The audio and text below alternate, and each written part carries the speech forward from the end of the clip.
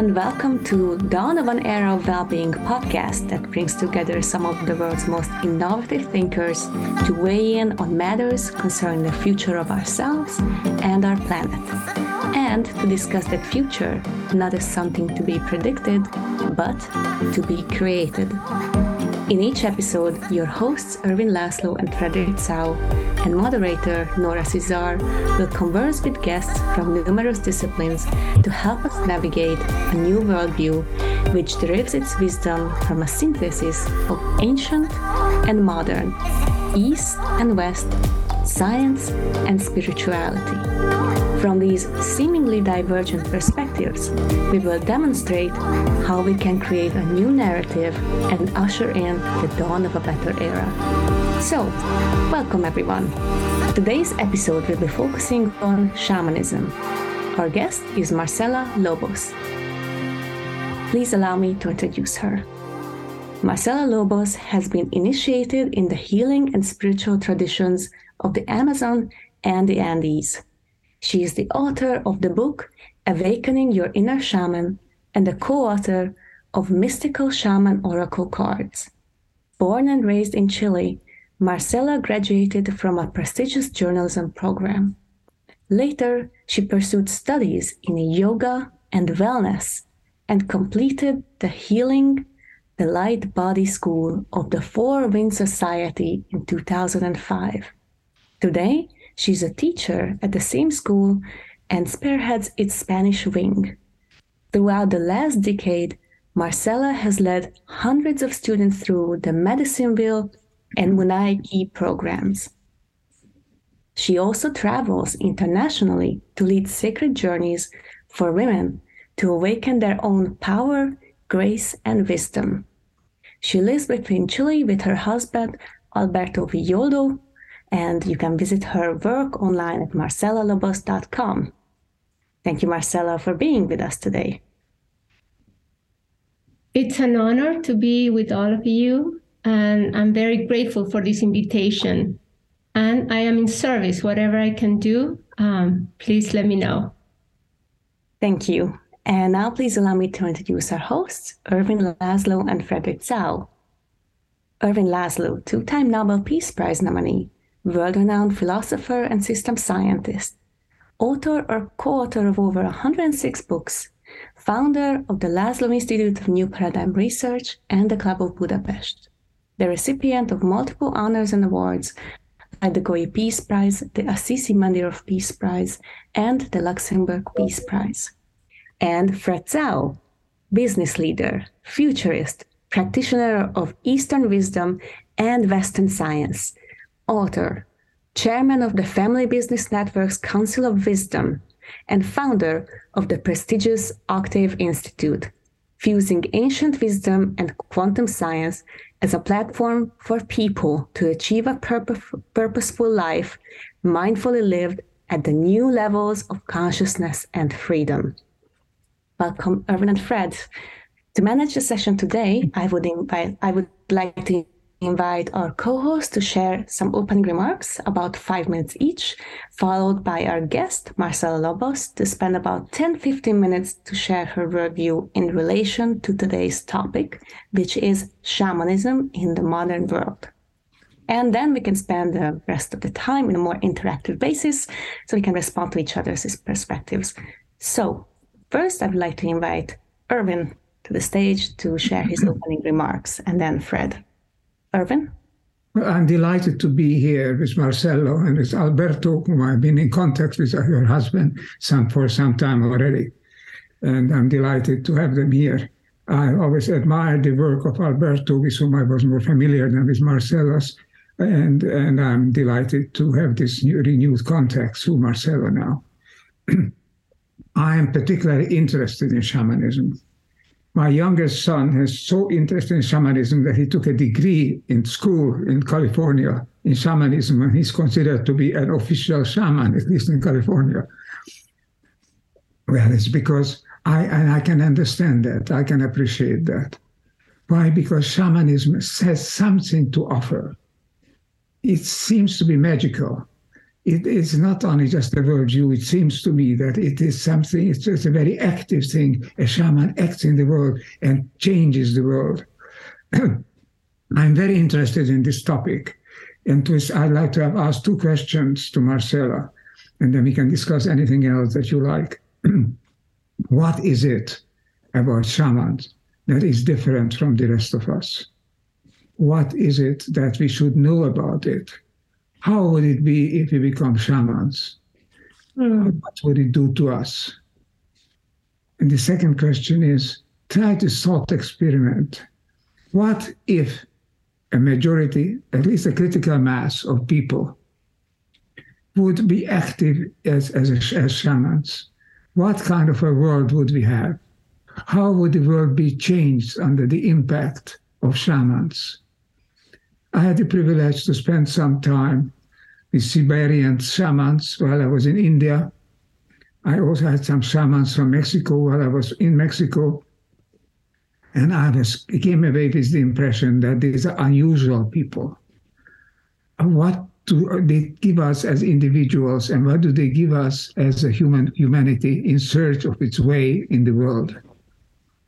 I'd like to have these answers because I've been looking for these answers for a long time, and I'm glad to have this opportunity with Marcela to get some light, shed some light on it. Thank you again for considering it, and then we'll carry on in any way you like. Thank you, Erwin. Thank you so much. Well, let's remember first that the word shaman, it's an umbrella word that has origins from exactly the Siberia area. And anthropologists brought that concept, that word actually, to the West, beginning in the late 1700s. But in essence, a shaman is that person that knows how to mediate between the visible world and the invisible world, between the world of nature, of matter, of mother, and the world of spirit.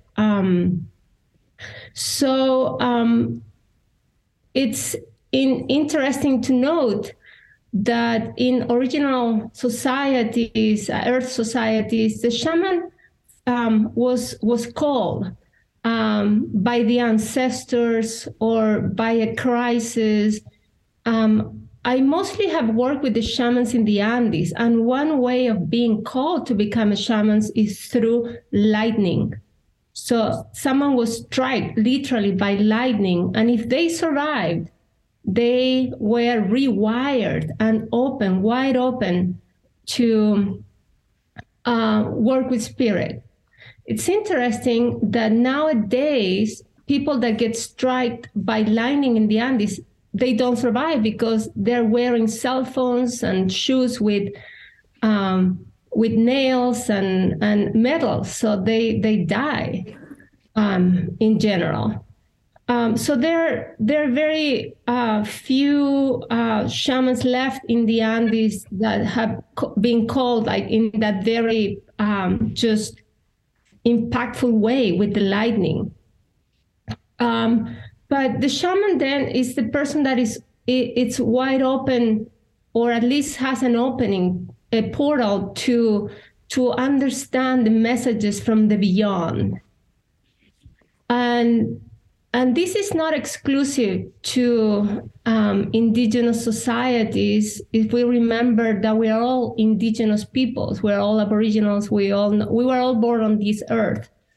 So it's very acceptable and understandable that any person in the world, doesn't matter which country, where they live, in what city, they feel a calling to become a shaman.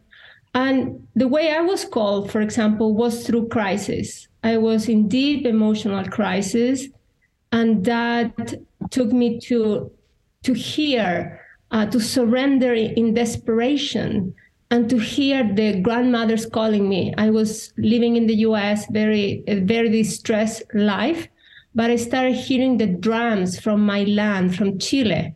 And I had not been in Chile for 3 years at that point. but I felt the need to come back and to reconnect with my roots.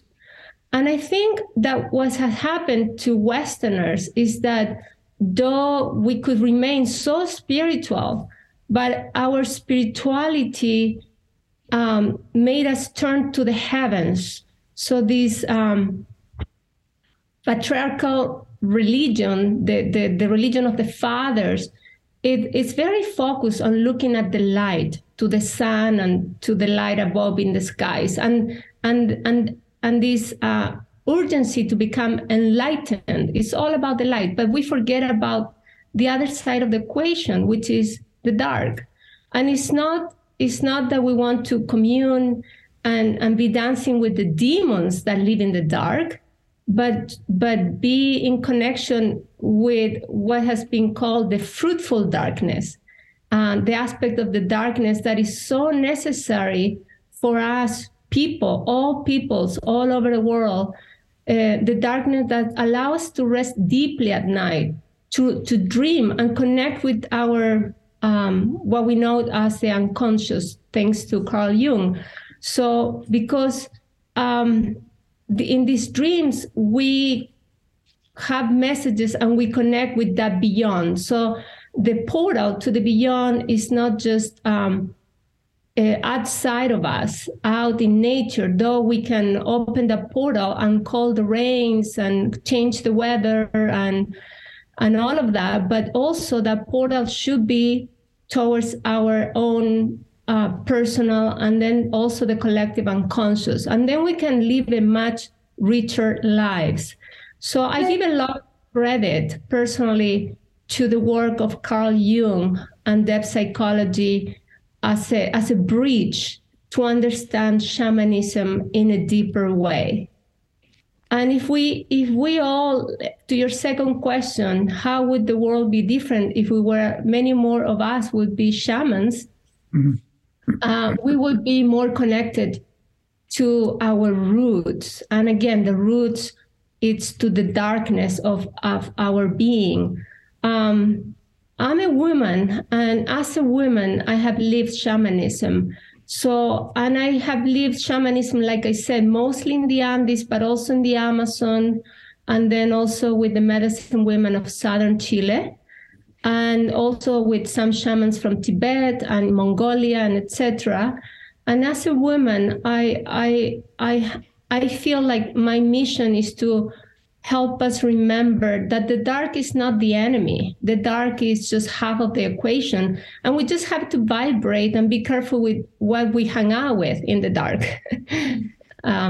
So more about roots and more paying attention to the subtleness of reality, to the world of spirit and to our own unconscious.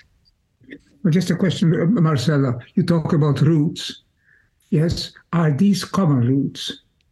There's a beautiful saying, I think it comes from James, William James, how we are all connected in the depths, like under all the roots of the trees are connected.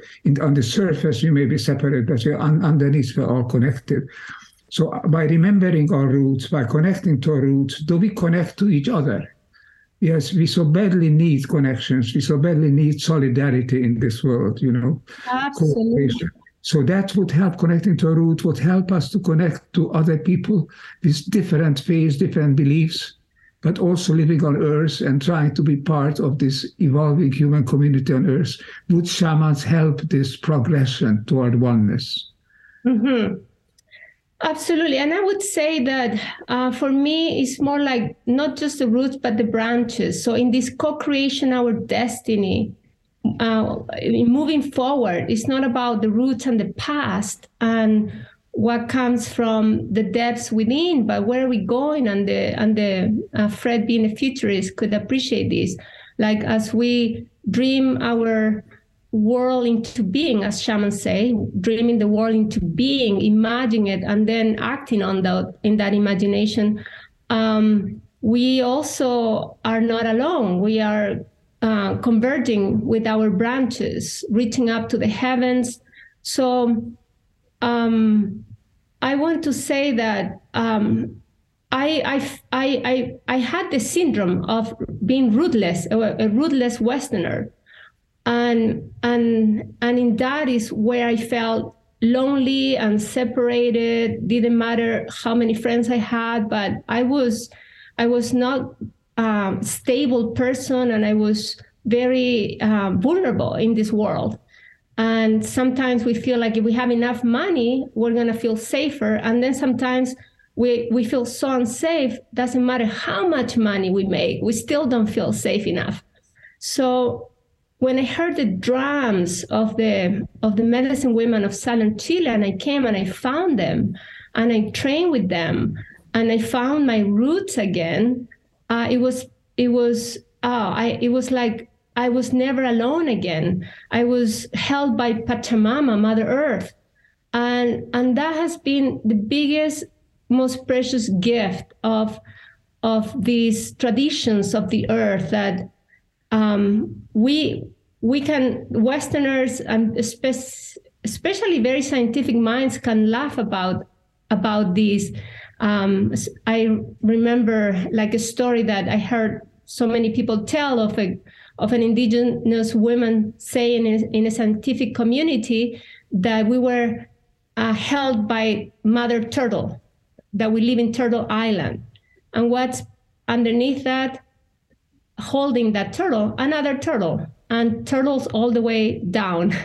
Yes. So, and we can laugh about this, but these are very deep truths. In a way, what it's saying is that we are not floating alone in the cosmos, but we are held by a consciousness, a love that is motherly, that is always there.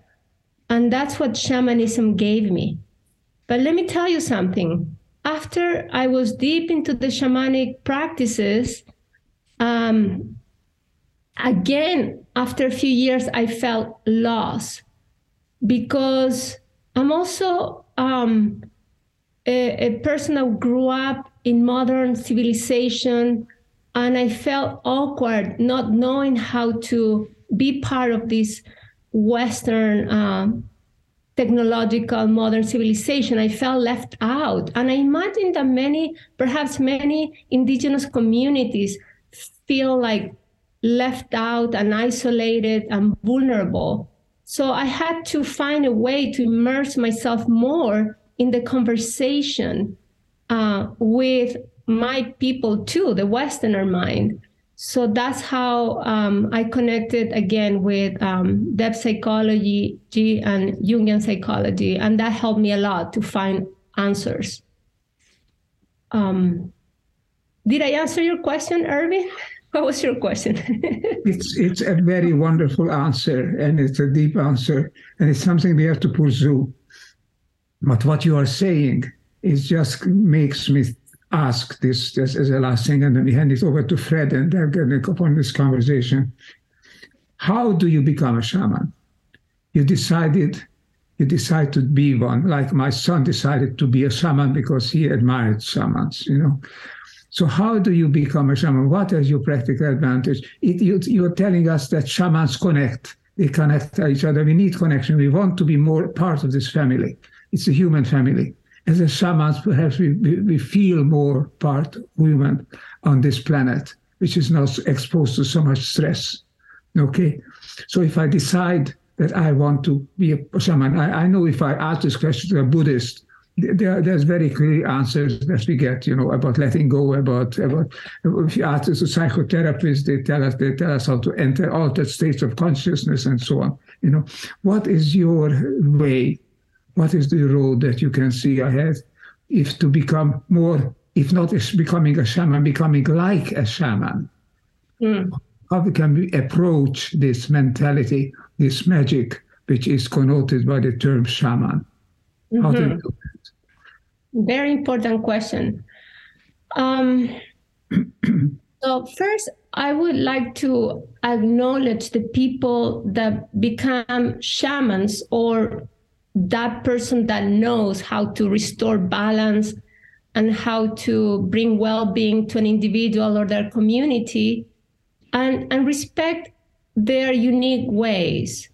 So as a Westerner, I don't think the proper way to become a shaman is by dressing up like anybody else, by putting a poncho or wearing feathers like they do in the Amazon or like they do in the Andes, or just, it's not the outer outfit, but it's really connecting from deep within. So to become a shaman, we speak about the call from spirit. We feel the call.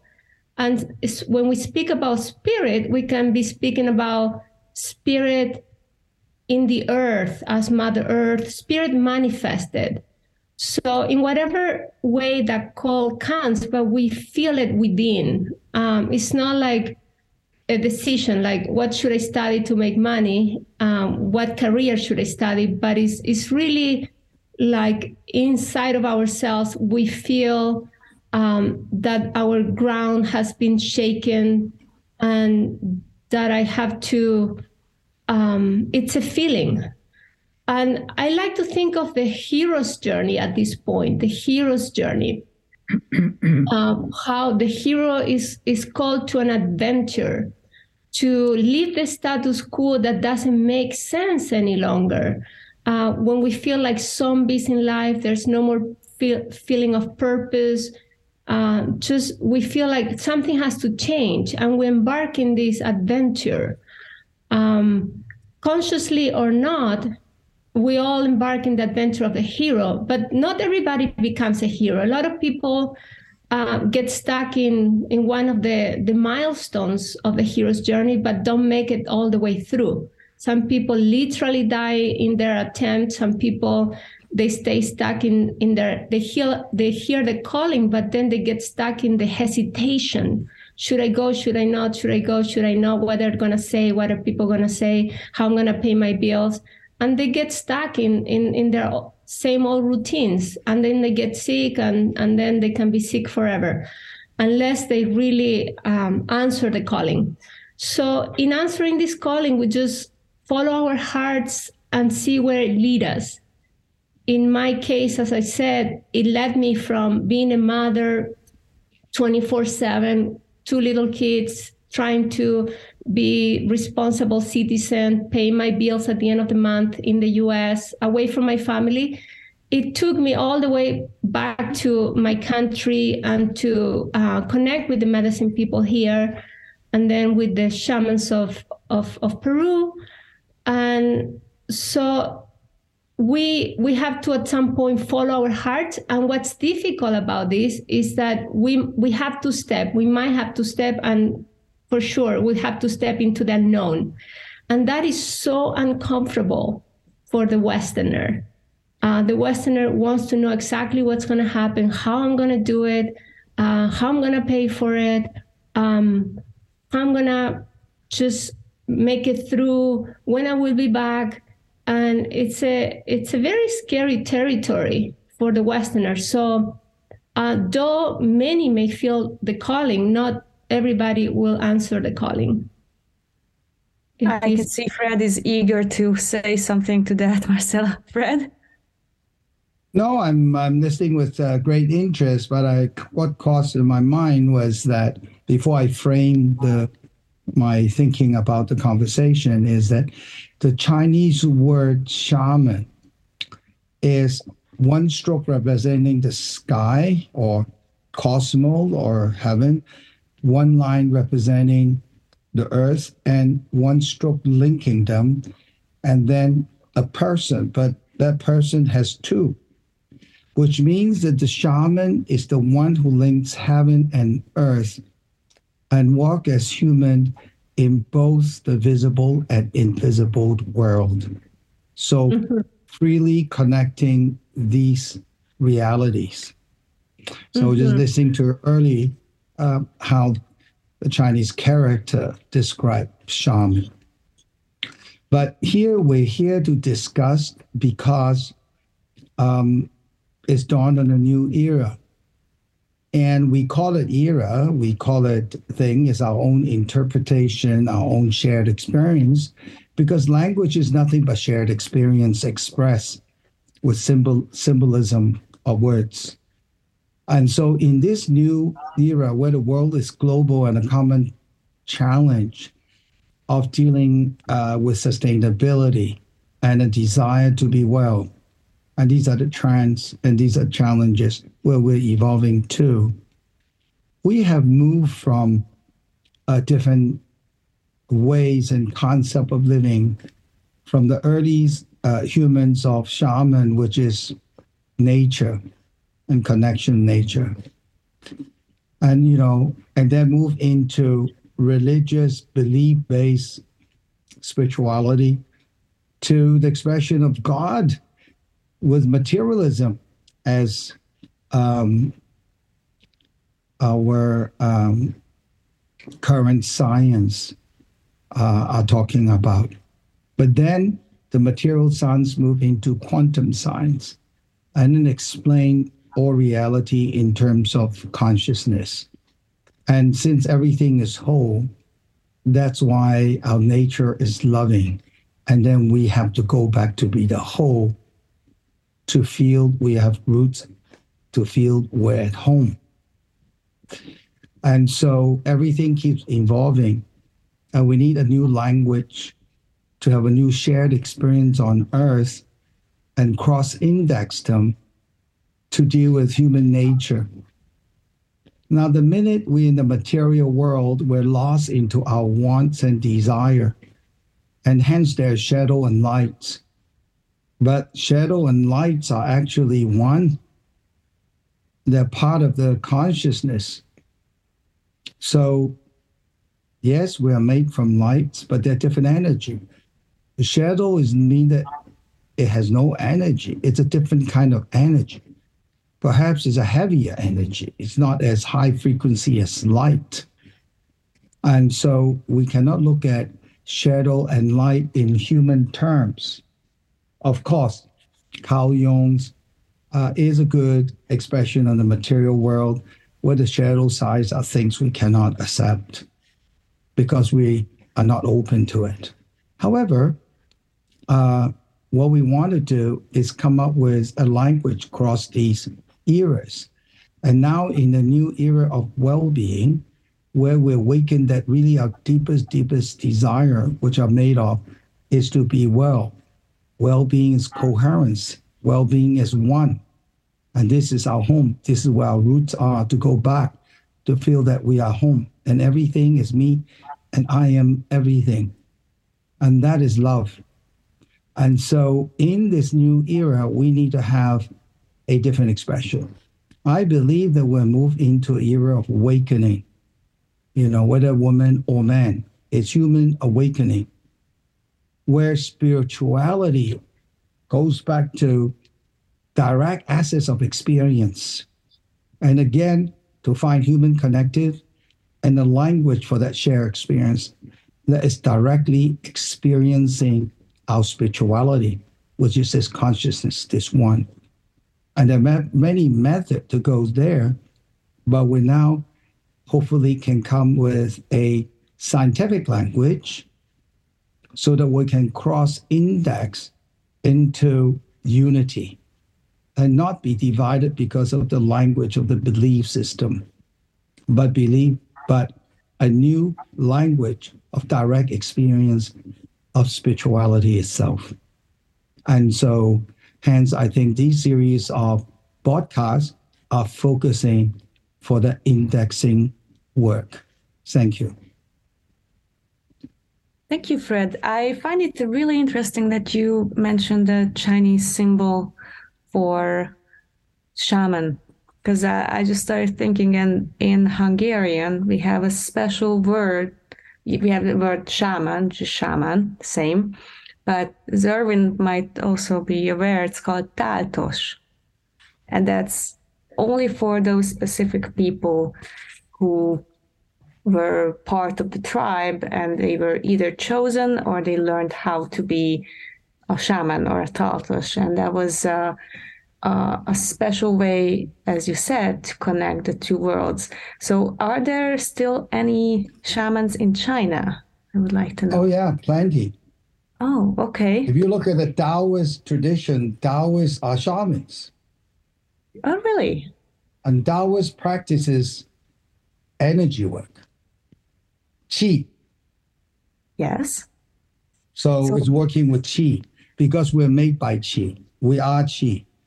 So to go beyond and work the energy to refine the energy until we're enlightened is doing energy work.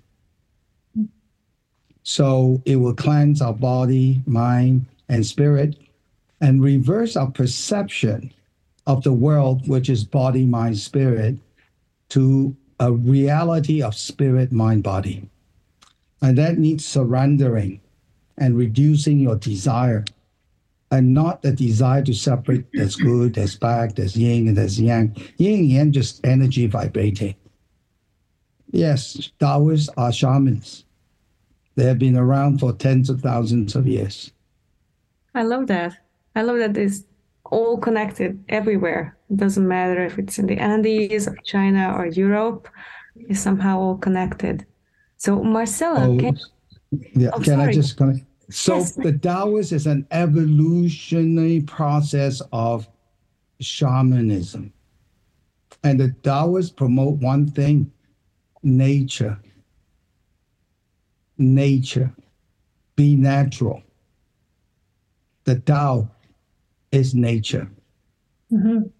That is a quality of shamanism all over the world. Like shamans are animistic. They recognize spirit in all nature. So they speak with the rivers, the stones. I have had discussions with Buddhists and they say, do shamans think that animals should awaken, and are they sentient beings? Of course, yeah, and they agree as well. But do plants are sentient beings? And I say, yes, even stones are sentient beings from the shamanic point of view. And when I heard you speak, Fred, I resonate with everything about unity, but I also cherish so much the experience of diversity. So we are all made of consciousness, of light, of dark, of the elements, of the earth, of the minerals, of the waters. So everything in nature, we're made of that, and we're made of the things of the stars, of the elements in the universe. But how it all dances in each one of us is unique. And I really cherish that. The uniqueness of how all the elementals dance in each one, in each person. And I think that is important to respect. And that's something that Jung said, be careful with trying to be homogeneous, like creating societies of everybody the same, because society and culture flourishes from creativity, from the individual. That's not gonna, if you try to make everybody the same, you're gonna repress the creativity in the individual, and that is so important. So I think that's important to point. Yeah, I think that if you look at nature is made of stones, trees, birds, bees. It seems diverse, but everything's made on shades of consciousness. So everything is whole and they synchronized. However, human beings are not like other animals. We can be all animals in our nature, and we are creative. If you think about when there was a Phuket tsunami, all the animal birds are going inland up the mountain, and all the people running to the beach. They no longer can sense the information from Earth that trouble is coming. So human beings are all creative, but also delusionary. So when I mean unity, I do not mean homogeneous. Mm-hmm. Actually, the word should be holistic. However, human as a race, before we even move to holistic, there must be some degree of unity so that we can actually create together. And this unity I mentioned is in the context of the human situation that we're in. Yeah. But actually, the world should be holistic. And just like nature, everything does not seem the same, but they're all synchronized. And rock is conscious. I completely agree with everything you said. I completely agree. But I just wanted to also mention this this view as I totally concur with you. I'm just kind of clarified when I used that word. Doesn't mean that. Mm-hmm. And I think Irvin wanted to say something. Well, these are systemic evolutionary principles that can be expressed in many different ways. But ultimately, we are part of an evolutionary process of integration of diverse elements into unity. In the recent years, in the recent last century perhaps, the element of diversity has overcome the element of unity. We are worshiping individuality in the West in such a way that we often forget our common elements, our common roots. Commonness doesn't mean, as Fred and what you're saying, it doesn't mean sameness. Commonality means being part of a system, just like every cell in our body is part of our whole body. It doesn't mean that all the cells are the same. That wouldn't be a living organism. That would be just a heap of cells. So the systems are very clear. But what we can learn from shamanism is that what fascinates me. The shaman is really becoming the change. It is incorporating a different view of the world. It seems to me, shamanism is associated with something that's magic, that's out of the ordinary, that's above the ordinary, And that's something which will bring us into contact with that higher reality from beyond that you're talking about. How can we all become more open to reach that beyond? Whether we call it the Tao, whether we call it the living spirit, whether we call it the Jehovah, or whatever name we give it. There is this higher unit, this higher intelligence, to which we can be open. We need to be open, so that we live on this earth with some element of understanding and coherence, what we are searching for. So it seems to me shaman, as an active person who is becoming the change we need, is a very important presence. That's why I'm fascinated with the idea of having more shamans around us. How would it be contagious? How would that change us? Any thoughts on that? And we have a school for shamans, Irvin. We have a school called the Four Winds Society, where we train people to be modern shamans, shamanic practitioners. And we go through a journey there to understand how to create this communion with the beyond and how to dialogue, because scientists want to explain the great mystery, wants to know everything about how the universe works.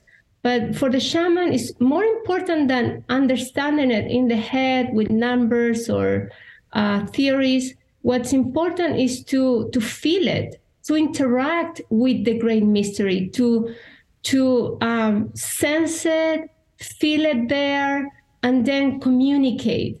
How? Many times with offerings, like offerings and offerings, to open that portal and then receive.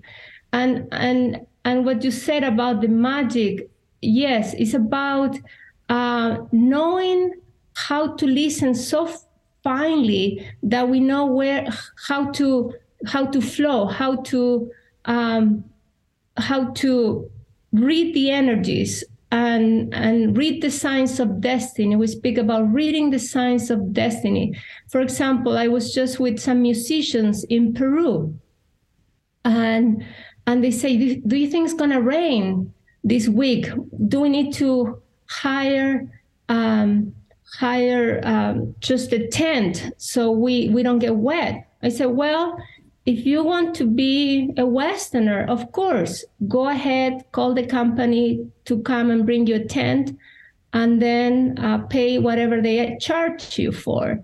But if you want to be like like the shamans here, then we have to do an offering and be in reciprocity, right relationship with the heavens, with the earth, with the mountains, and let them know we're here and that we are going to bring music and it will not rain. And this was a German musician group, and they said, I think we want to learn your way. We're going to listen to the shamans here and do it the shamanic way. And it didn't rain a drop. It would rain in the morning, it would drizzle, but not when they had to play. So it was beautiful. And that's how it is for shamans, because they know that the water in the sky is also inside of themselves. So we know the water is inside. So we need to be in that reciprocity with our own waters, honor the elements in our own bodies, honor the universe in our own microcosm that is our own being.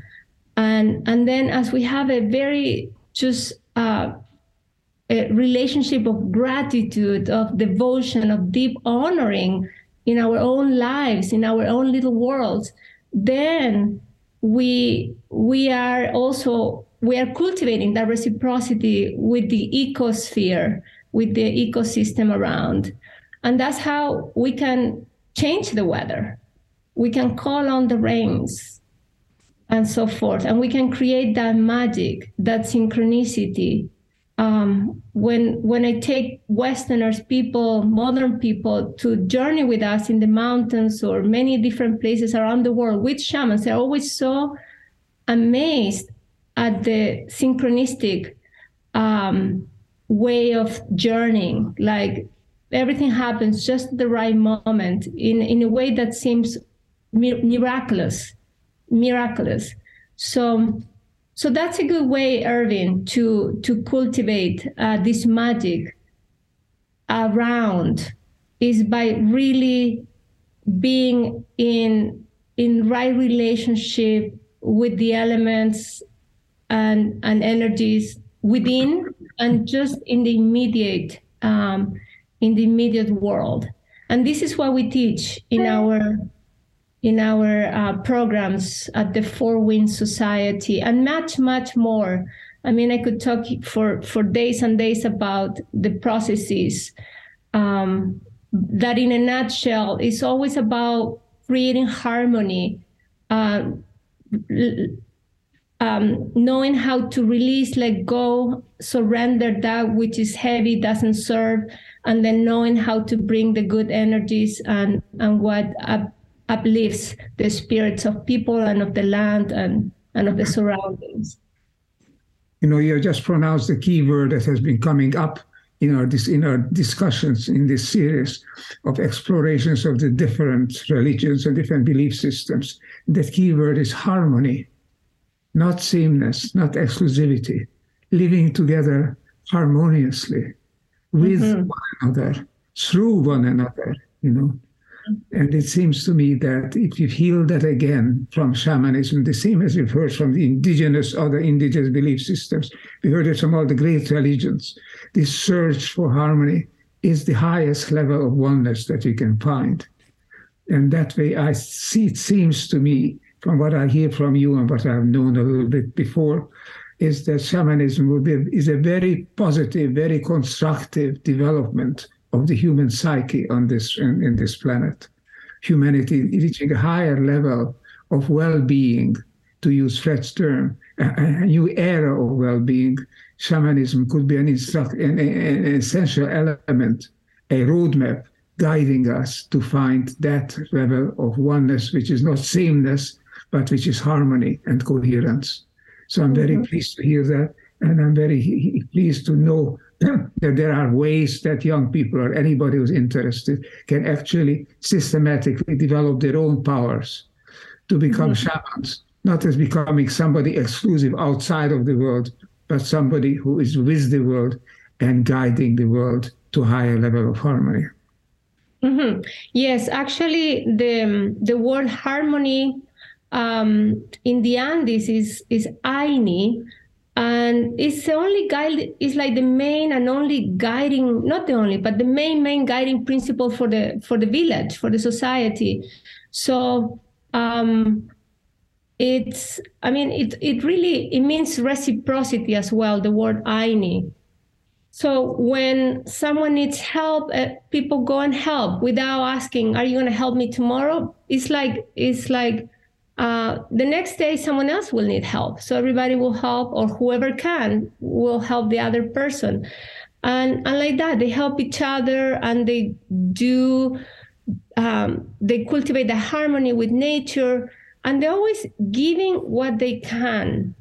It's not about becoming a martyr, giving more than you can, becoming a rescuer, but just being there, present and in service where you are called to go, and then showing up, because we know that the traditions of the East are calling us to awaken. The depth psychology and the Western psychology is calling us to grow up, to be mature, to be responsible people, to be able to respond to the demands of our daily lives. And the way of the shaman is to show up where you're called to be in service. And Pachamama is calling us, right? Yeah, Pachamama, Great Spirit, the Apus, the mountains, each other, the children crying that need to be fed. We need to show up where we're called to be in service. And that is the way of the Andes. So they don't need laws and rules and books full of laws, because they have this principle of being in reciprocity with life. If I have the health and the resources to show up, then that's reciprocity. I am given all this abundance. Now I should show up and share the abundance. And then another day you will need help and someone else will show up for you. But it's not like in the Western world, like I gave you 10, you have to give me 10. It's more like the Taoist, like flowing, like in a river. You receive and you give without paying so much attention to who and what. It's life. That's the way. Mm-hmm. Well, I think those are very nice words to conclude on. I would like to call in Fred for his concluding words, if that's possible. Yeah, sorry. Yes, and then I will ask Erwin if he would like to add anything. Fred? Yes. As I said earlier, I think in this era, all era collapse into one and take stock and to really come out with commonality and understanding of commonality so we can move on to create this new era. This commonality is necessary for common sense, common logic to work on this common goal together. Thank you. Beautiful. Erwin? I just want to say a word of appreciation to Fred, who is the initiator of this series, to Kenichi, who has been doing all the technical arrangements and running it up for us, and to this young lady whom I see in front of me now called Nora, who has been introducing and moderating this series. It's extremely useful and even essential to explore our diversity and to find the commonality, as Fred has just said. In this series, we are doing that. Each one of these podcasts is an experience in itself, one invitee more inspiring than the other. Each one remarkable people who are telling us that we are all part of each other. Whichever language they are using, the end result is always that we are part of that oneness which is evolving on this earth. So I have a great pleasure, and I want to just note that, to be a part of this, and I look forward to continuing it. And for now, just want to thank Marcela for this tremendous conversation that we have had with her. And we all try to be future shamans in the sense in which she has pointed out the way to us. Thank you all. Thank you, Erwin. And I have a question to Marcela. would it be possible, because we would like to end the podcast with maybe a blessing or a prayer from you, something that the audience would be able to receive and take with them when they listen to this episode? Thank you, Nora, Irvin, Fred, and everyone. Maybe since we're speaking about commonality, I can guide a short prayer in which, with the 4 common elements of all shamanic prayers. As I just looked so closely to many shamanic traditions from around the world, I have seen that every shamanic tradition has these 4 elements. And I'll guide you through them. But quickly, they are summoning, who are we calling, who are we directing the prayer to.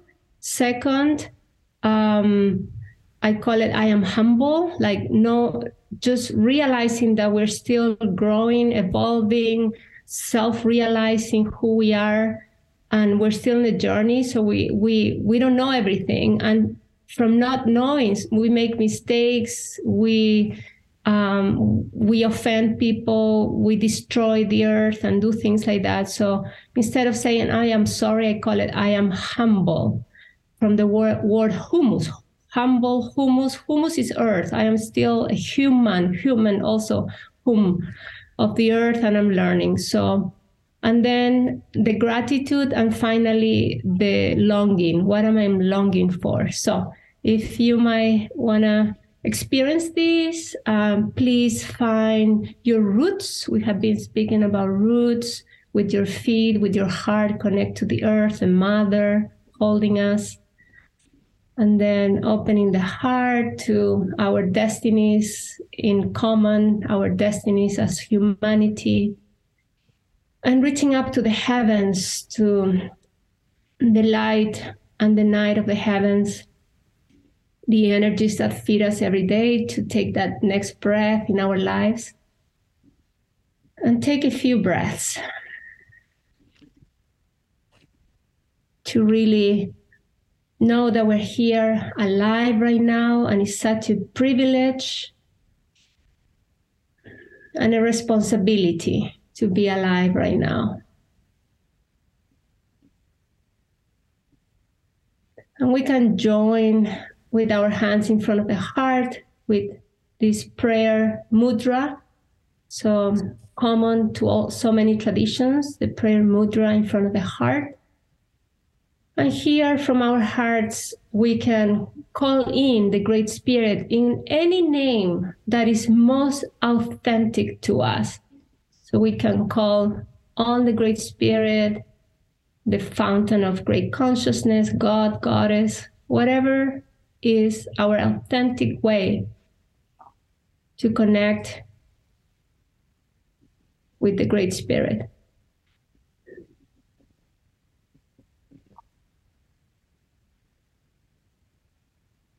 And to any beings that we also want to direct the prayer to. So summoning any beings that we want to speak with right now.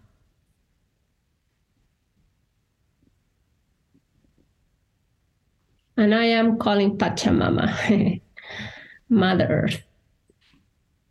And now we can say, I am humble and I am sorry, if we want, for whatever we need to bring up from the dark places inside that is feeling uncomfortable, so we can shine light on it. Like if I was very impatient and I yell at someone, or if I borrow money, never give it back, or if I had been just lazy and not showing up to the calling, whatever we need to bring up to say, I am sorry, I am humble, and this is whatever we need to say also to repair and come back to that harmony, that reciprocity.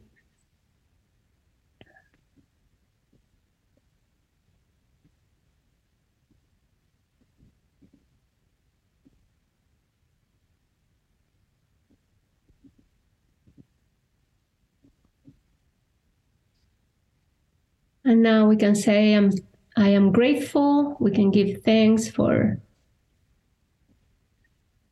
this day, this breath, anything that we're grateful for, friendships, this community that is listening right now, the food that nourishes us every day, gratitude.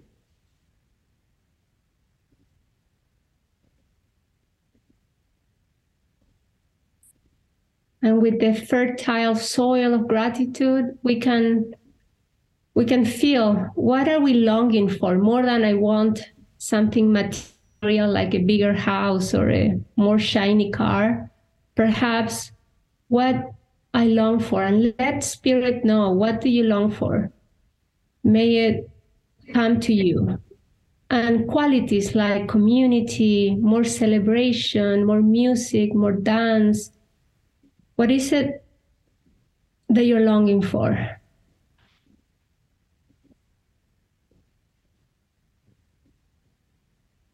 More patience, more stillness.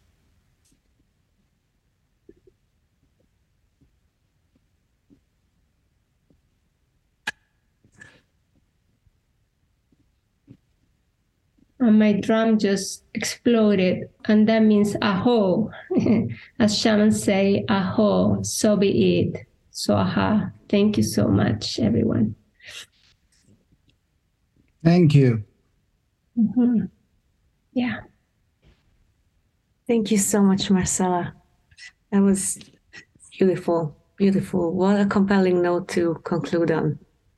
I am Dora Cesar with our hosts, Erwin Laszlo and Frederick Zhao, thanking today's very special guest, Marcela Lobos, and our worldwide audience, as well as our wonderful production team, which I am happy to be a part of, led by Kenichi Sugihara, Tai Suki, and those many others at Octave Institute and the Laszlo Institute. From whatever nation state or emotional state you might be in, this is the place to tune in. We invite you to join us for more episodes of Dawn of an Era of Wellbeing podcast, as well as to give the book to yourself or to a loved one. It is a true companion for these challenging times. The bravado of our ego has historically gotten the better of us. So remember, this time when building the new paradigm for humankind, let's include human kindness. Stay tuned and stay attuned.